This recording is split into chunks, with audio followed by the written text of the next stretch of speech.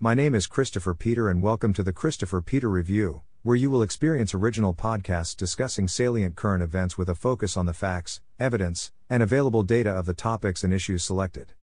Recently, I read an article about how San Francisco is staring down the dreaded doom loop. The home of America's Silicon Valley faces social problems like rampant homelessness and crime. Despite being home to some of the most successful brands in America, San Francisco is creeping up the list of top cities in regards to the number of homeless people. Just in case you were wondering, the top two cities in America are Los Angeles, home of Hollywood, and New York City, our financial capital. Despite the bloated salaries paid to tech workers, many of them do not reside within city limits. Housing is expensive and these workers would like to raise their families away from the growing crime that is associated with homelessness. Not a situation exclusive to San Fran, but the city is seeking to take the same path New York City took by using marketing to cover up reality. I spoke about this before, where New York started the I Love New York campaign to change how people viewed the Big Apple, which was plagued by crime, homelessness, prostitution, and other social ills. So instead of actually addressing the issues that cause the problems with homelessness, crime, and destitution, they will seek to change the narrative. Rather than acknowledge that even the highest paid people cannot afford to live within the city limits, they will try to create an optic driven by manufactured narratives. We all have heard the sentiment that we should not let the truth get in the way of a good story. The storytelling is political dishonesty in my opinion. Prior to the pandemic, I was on a tour of the city of Charlotte and the tour guide talked a great deal about uptown and what was there. Naturally, this led to someone questioning why there was no downtown on the city map provided to us. The answer was that uptown used to be downtown, but they just changed the name. Essentially, the idea was to create inspiration for investment in areas and essentially gentrify the area to make it trendy and attractive to tourists. Of course, we know there are issues created by gentrification. But that is no longer the worry of the leader who gentrified the area. It is now the problem of the future leader of the community that will have to do the same a decade later. If we are just going to rename things, then why not simply rename the doom loop what it really is?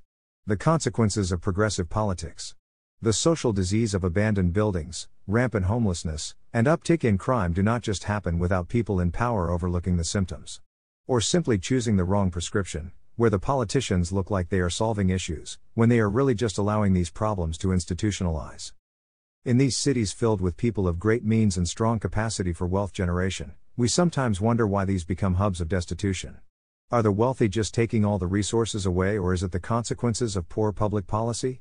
The preferred excuse will always be income inequality because it creates hysteria that allows politicians to enact redistribution policies or market manipulation. People do not want to see poverty. It makes them uncomfortable, but in the case of these cities, they eventually become numb to it. But they want to hear or see that people in power actually took some meaningful measure to address the problem. So ideas like increasing the minimum wage or addressing wage gaps become popular because it sounds like something positive is being done. To some degree it is. People who should elevate or grow out of a minimum wage job are not incentivized to remain. They now have more income available to them without learning new skills or applying for more challenging work. In many cases, they are now compensated to the equivalent level of some entry-level professional positions, which will face increasing pressure to raise wages to not be compensated in association with professions not viewed in the same class as them. The drive to increase wages is not a bad intention. But good intentions may have bad results if the processes used have negative consequences that are simply ignored and not addressed. We may not be physicists, but we understand the idea that every action has an equal and opposite reaction.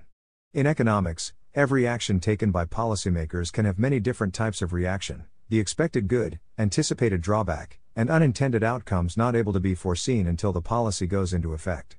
It is not always easy to forecast how people will react to a particular policy action. In the case of increasing the cost of labor, the initially unanticipated but consistent reaction is that less of the labor is purchased. For many businesses, there simply is not the ability to absorb an increase in labor expense if this does not generate additional revenues or profitability. So the response will be to simply hire less labor to ensure that the budget impact is the same. We may see businesses advertise that they are hiring, but when you patronize them, there are few employees available to serve the customers. We may excuse that away because we may think it is because of the pay. Yet when the pay was half the amount, the staff was robust and filled. Sometimes it also is because the business cannot find employees that are willing to pay $15 an hour, but only those with skill sets that they would pay considerably less. Some will argue, but that is the new market price, but it is not really the new price. It is the new regulated price. For those workers that receive the increase, they will have potentially greater challenges on their hands. More responsibilities or less support available to alleviate the pressure. Until the quality of service declines, which it usually does, the smaller staff will have to meet the same level of customer demand and customer expectations. We all have been to places with less staff. While we may accept the apologies for slower service, we may reconsider patronizing the place again or as frequently. That is human nature. If you do not have a positive experience, why would you subject yourself to that again? Now I know the left of center people will call for unionization, but the same principles apply there as well. There are many case studies that show unionized places reducing staff or increasing the use of technology every time the renewal of the collective bargaining agreement leads to more costs. Or at the very least altering the planned expansion of the labor force. For instance, there was one study that showed that each time the deals for longshoremen in California led to increased cost, less volume went to those impacted ports. Ports in right-to-work states increased their volume. So you can see how this good intention leads to higher unemployment because companies will simply scale back labor purchases and try to do more with less, leveraging automation and technology, where appropriate. This does not even factor in the unseen unemployment with people who need these jobs to develop work skills or simply need that income to contribute to their families are kept out of the market. These individuals sometimes choose a life of crime to meet the immediate needs of their households. Now, there are people who may not see this as a problem. Does working a minimum wage job really give you the life lessons that you will need in life? The life lessons learned during a college education, trade school, or an apprenticeship would be more valuable. I agree to a point. But there are benefits to experiencing earning a living early on in life. Working in these types of positions during your high school years will help you learn to work in high-paced environments. In fast food or retail, these are not high intellectual positions, but you learn to handle operations in high turnaround environments. When you face these situations in high intellectual positions, at least you have the experience to raise your intensity, performance, and pace. You can focus on the thought aspect. There are many people who struggle to handle high-pressure environments because they never had to experience before it was truly consequential. The flipping burgers, rude customers, or other aspects of the job fade with time. But the ability to handle chaos and pressure stays with you and hopefully what you spent your money on. So when you deprive people of these opportunities, do we think that they will just find another non-existent one? Some may find their own way. As I mentioned earlier, others will turn towards illegal means. The utopic hope is that people will simply work on building their skill set through education and hard work. Well, if they cannot get the least skill position, they are probably not going to get a better position without a relative willing to put them on top of the pile. College degrees are more accessible in the United States than anywhere else in the world, but the cost is growing and you might need that low-wage job to offset the costs not covered by the deceptive award bill that you thought would pay for the full cost of attendance. There are too many avenues in these environments to help people make the wrong decisions. Especially in environments with weaker value systems than other areas. While cities tend to be hubs for commerce, the costs progressive politicians place on businesses can make these cities cost prohibitive in the long run. It is not surprising that there are abandoned buildings, empty storefronts, and non-leasable commercial real estate. After the pandemic, people did not want to be in city environments, work in the office, and wander the cities as frequently. So less foot traffic, high costs, and high crime are all the ingredients to see the doom loop. All results of poor public policy or public policy not aligned with the environmental factors. Policymakers need to consider doing something more productive than simply launching a marketing campaign. In my Responsible Wages podcast episode, I discuss ideas to raise living wages in a manner not economically harmful. Also, cities have to stop believing the myths that criminals simply need a hug. The first step in a revival is safety and security. Cities need to enforce the law while ensuring those charged with the tasks have the proper training and procedures to be fairly accountable. People should not fear being harmed, carjacked, or face any criminal event simply because policymakers have provided an enforcement-free arena to those who wish harm on others. All policymakers should be pro-business, pro-entrepreneurs, and pro-growth. Here is why I tell people not to believe the political narrative that low taxes are bad. Many of these cities are high-tax environments and these progressives consistently talk about fair share of taxes. These are the same politicians who make tax deals to retain businesses or reward businesses they support. The narrative does not align with reality. Instead, a consistent low-tax environment with outside deals is more favorable for society. If we want cities like San Francisco, New York, Los Angeles, and Philadelphia to avoid the doom loops or elevate out of the current strife, Voters need to start electing policymakers that will grow and retain businesses that can employ residents, maintain the safety and security of the communities, and enact policies that support opportunity and spur economic activity. The current approach in these cities that are becoming ecosystems of one-party rule is not working. Unfortunately, they are just rotating between political leaders with the same failing ideas and hope for something different. The definition of political insanity. Now let us bring in the team for a group conversation on recent current events. In this conversation, we are going to discuss how Americans should view law enforcement at the federal, state, and local levels. I firmly believe that we should support the men and women who enforce our laws and keep our communities safe and markets free of corruption. At the same time, I think we must acknowledge when those charged with enforcing the laws passed by federal and state law-making bodies are not doing so in the objective and equal manner we expect from a law-abiding society. We expect our justice system to be blind in America. I believe that Jennifer and Javier are going to help us get to an objective, realistic view of law enforcement issues in society and how to ensure that this critical institution can live up to a rational standard all Americans can live with.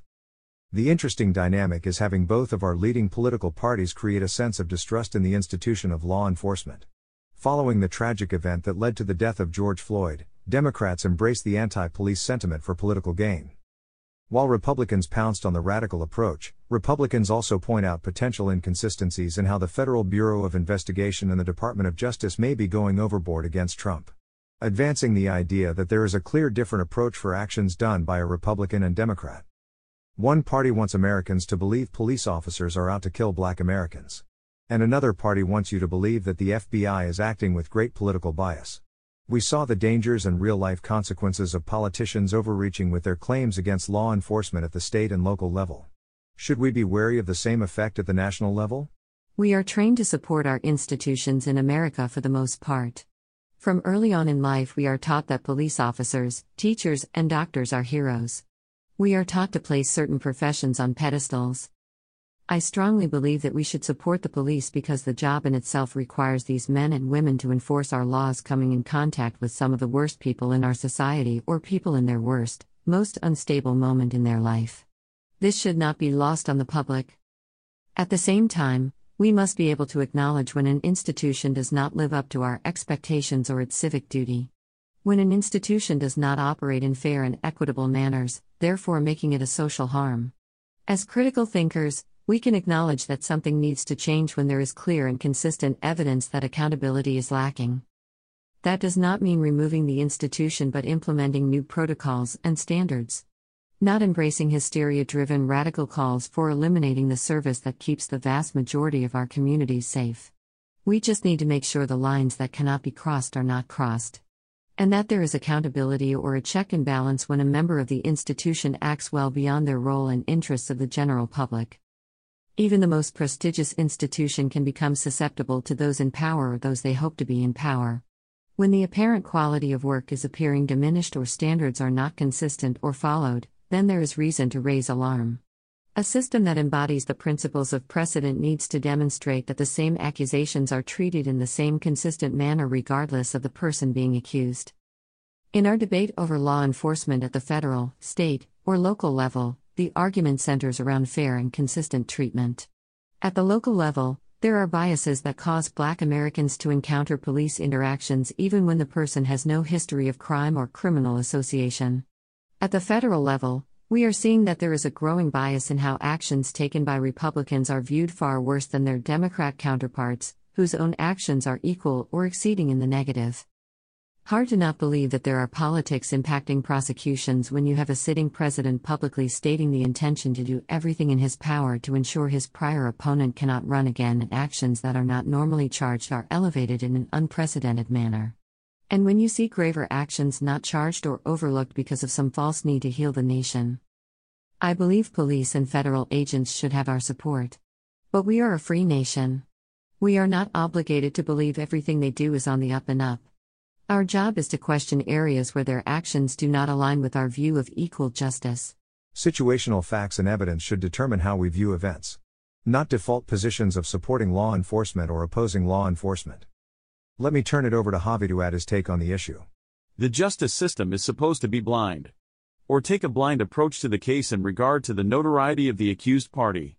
But maybe we as a society should do the same.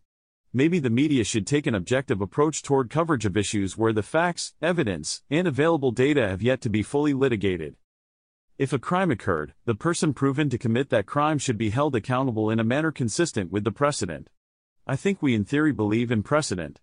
But people do not always want true justice to occur, but preferred justice to occur. Cases tend to be emotional. People cannot help to take sides based on how they feel about the accused, the accusers, or the demographics in play. We let hysteria cloud judgment where we ignore what the message that the overall available evidence tells us in favor of narratives created with a selection of convenient bits of evidence. We all know those types of people who judge situations based on their view of the individuals involved rather than the facts, evidence, and data. Do not get me wrong, reputation does influence whether one feels like one can be trusted. But attributes we assign to people should not supersede what is being done or what facts are available.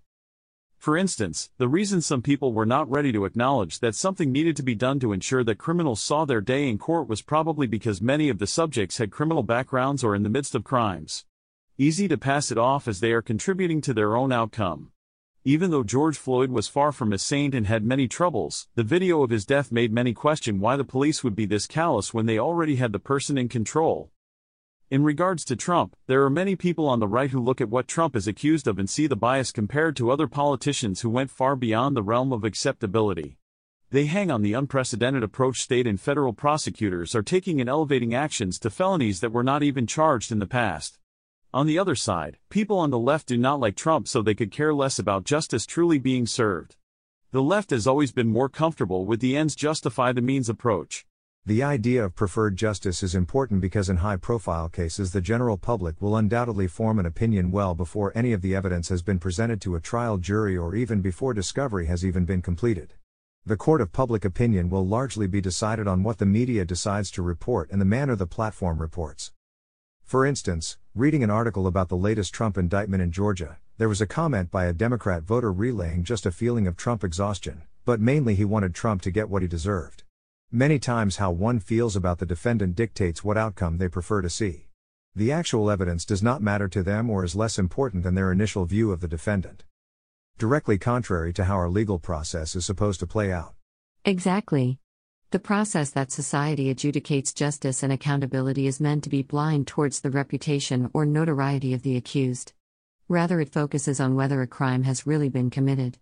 Is the accused the proper party to be accountable for the crime? And what is the appropriate punishment based on statute and precedent? Again, precedent matters because we are a common law system, which descends from our time as a collection of British colonies. Precedence requires the government to be consistent or behave in a predictable manner. This matters because the government should not have the ability to cherry-pick when they want to enforce laws or accuse someone of a crime. For example, let us pretend for a moment that law enforcement and prosecutors in a certain municipality do not generally charge jaywalkers for the crime of jaywalkers.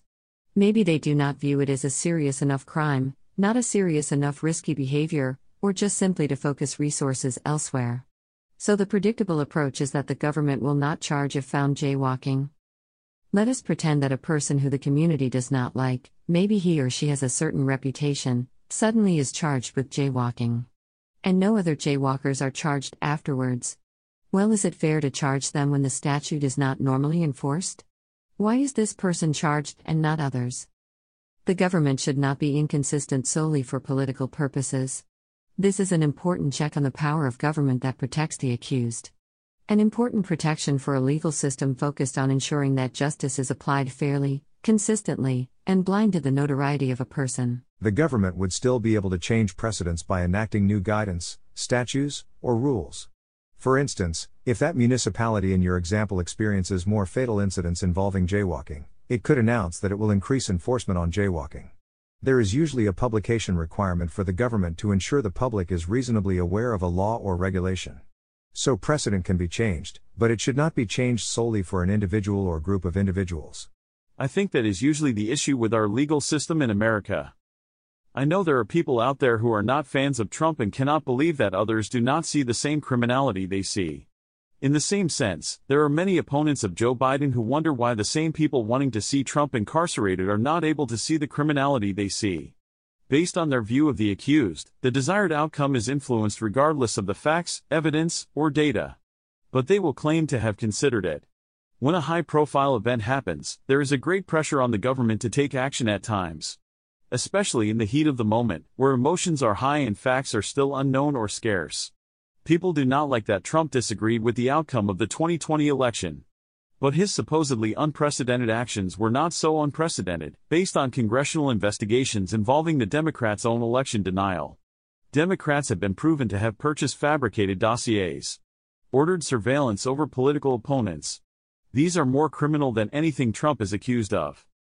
Democrats do not like that Trump asked someone to find votes before the counting of votes were completed. Although it is common to want votes counted faster in areas that may be more favorable. That is not a partisan sentiment. During broadcasts, anchors commonly use the phrase "find votes." But we are not supposed to be concerned with the use of law enforcement to impact the nomination process of an opposing party. Be concerned with Democrats manipulating primary races last year by funding certain Republican candidates. These are all more harmful to democracy than what Trump is being accused of. Trump was not morally right. He did not accept defeat. Neither did Gore or Clinton. Yet, it was only him that they wanted to criminalize. He might be a bad person in the minds of people. But being a bad person or unlikable person is not a crime. I believe we should support law enforcement, but also be willing to openly criticize when something is not handled properly. For instance, a special counsel is reportedly supposed to be one outside of the federal government. The Department of Justice appointed the person investigating the case as special counsel, which at the very least gives the hint of impropriety. I will finish this segment by saying that our law enforcement, especially local police officers, need to be more cautious when using lethal force or even firing their service weapons. In Philadelphia, police are being accused of killing an individual who they claimed attacked them after leaving his car, when their own body camera shows that the car door or car window may not even have been opened.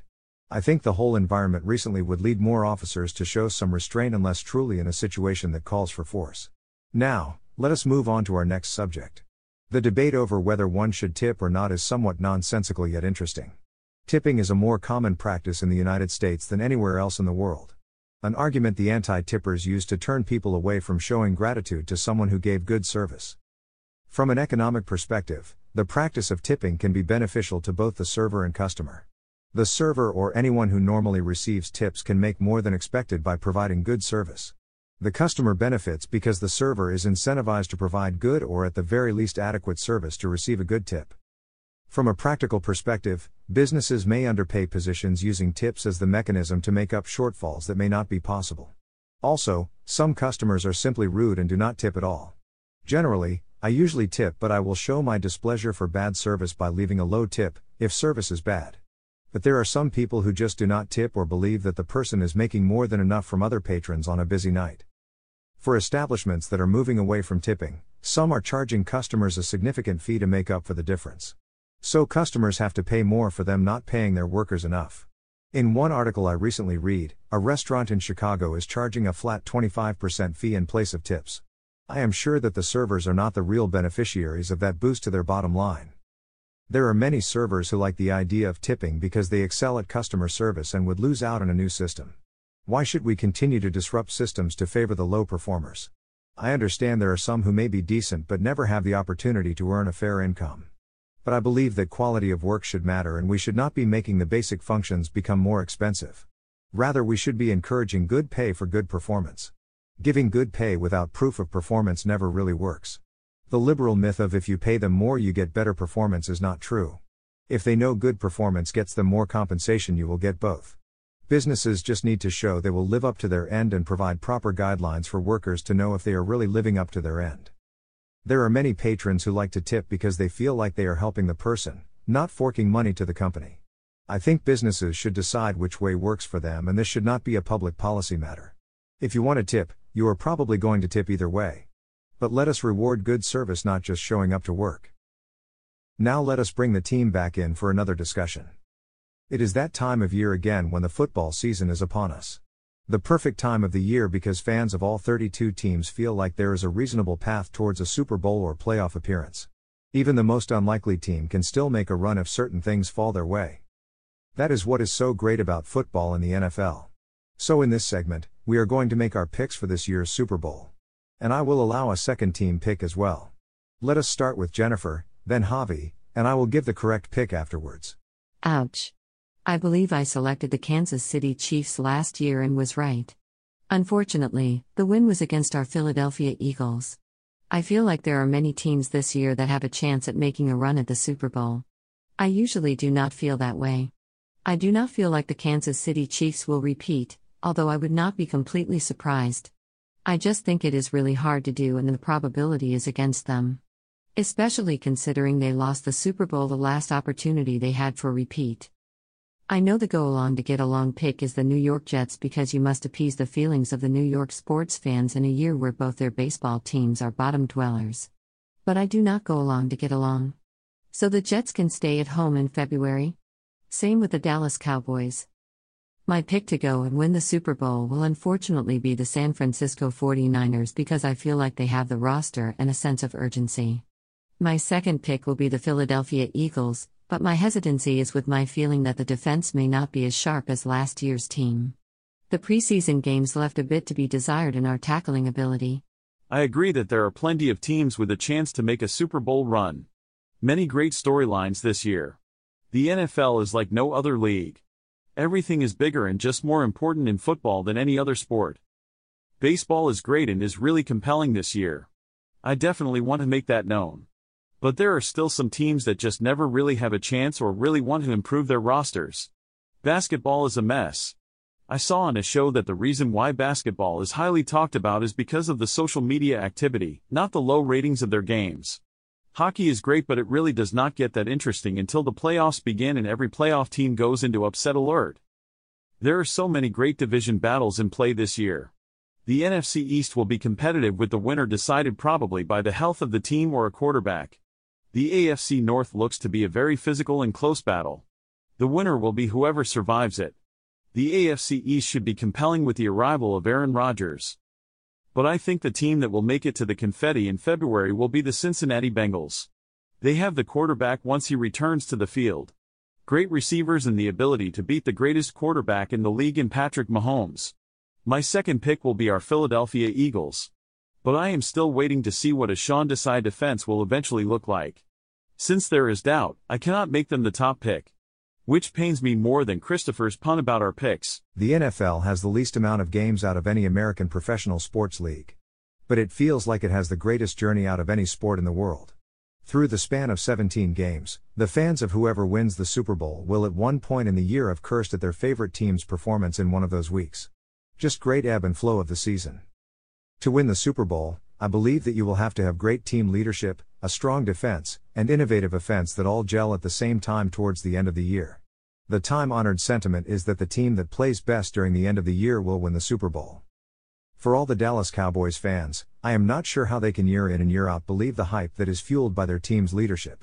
I do not believe that champions call their shot early on in the preseason, so they will not be any one of my picks. My selection to win this year's Super Bowl has a star in the rising quarterback, a great pair of receivers, solid cornerbacks, and the best lines in the league. The team has the hunger to rectify a wrong. Has a city that loves them and goes to battle with them every week. My pick is the Philadelphia Eagles. I believe that the defense will gel towards the end of the season. I do not believe it will be the same journey as last year. But I think we may be able to defeat other NFC foes even if we do not win the division. My second pick is the Buffalo Bills. A lot of people are not as high on the Bills like they were last year. But there was a lot of adversity faced by the Bills. I could only imagine how much of a toll the tragic situation took on the team. I think they will be more competitive even with the early drama. Finally, let us close on my favorite area to discuss, the world of sports and entertainment. A much lighter subject area. I am not sure how many basketball games I will watch this year because I am not the biggest fan of all the drama that is associated with them. Especially now that my Sixers are once again having a disgruntled player want their way out. Drama in sports is not exclusive to American sports. In Europe, there is great drama occurring in the soccer world, as Kylian Mbappé is navigating a 2024 departure from his Paris team potentially to join Real Madrid. A year after spurning a move and remaining in Paris. Not sure how many Madrid fans are still wanting to see the move happen. Drama does make sports more exciting. But petulance does not.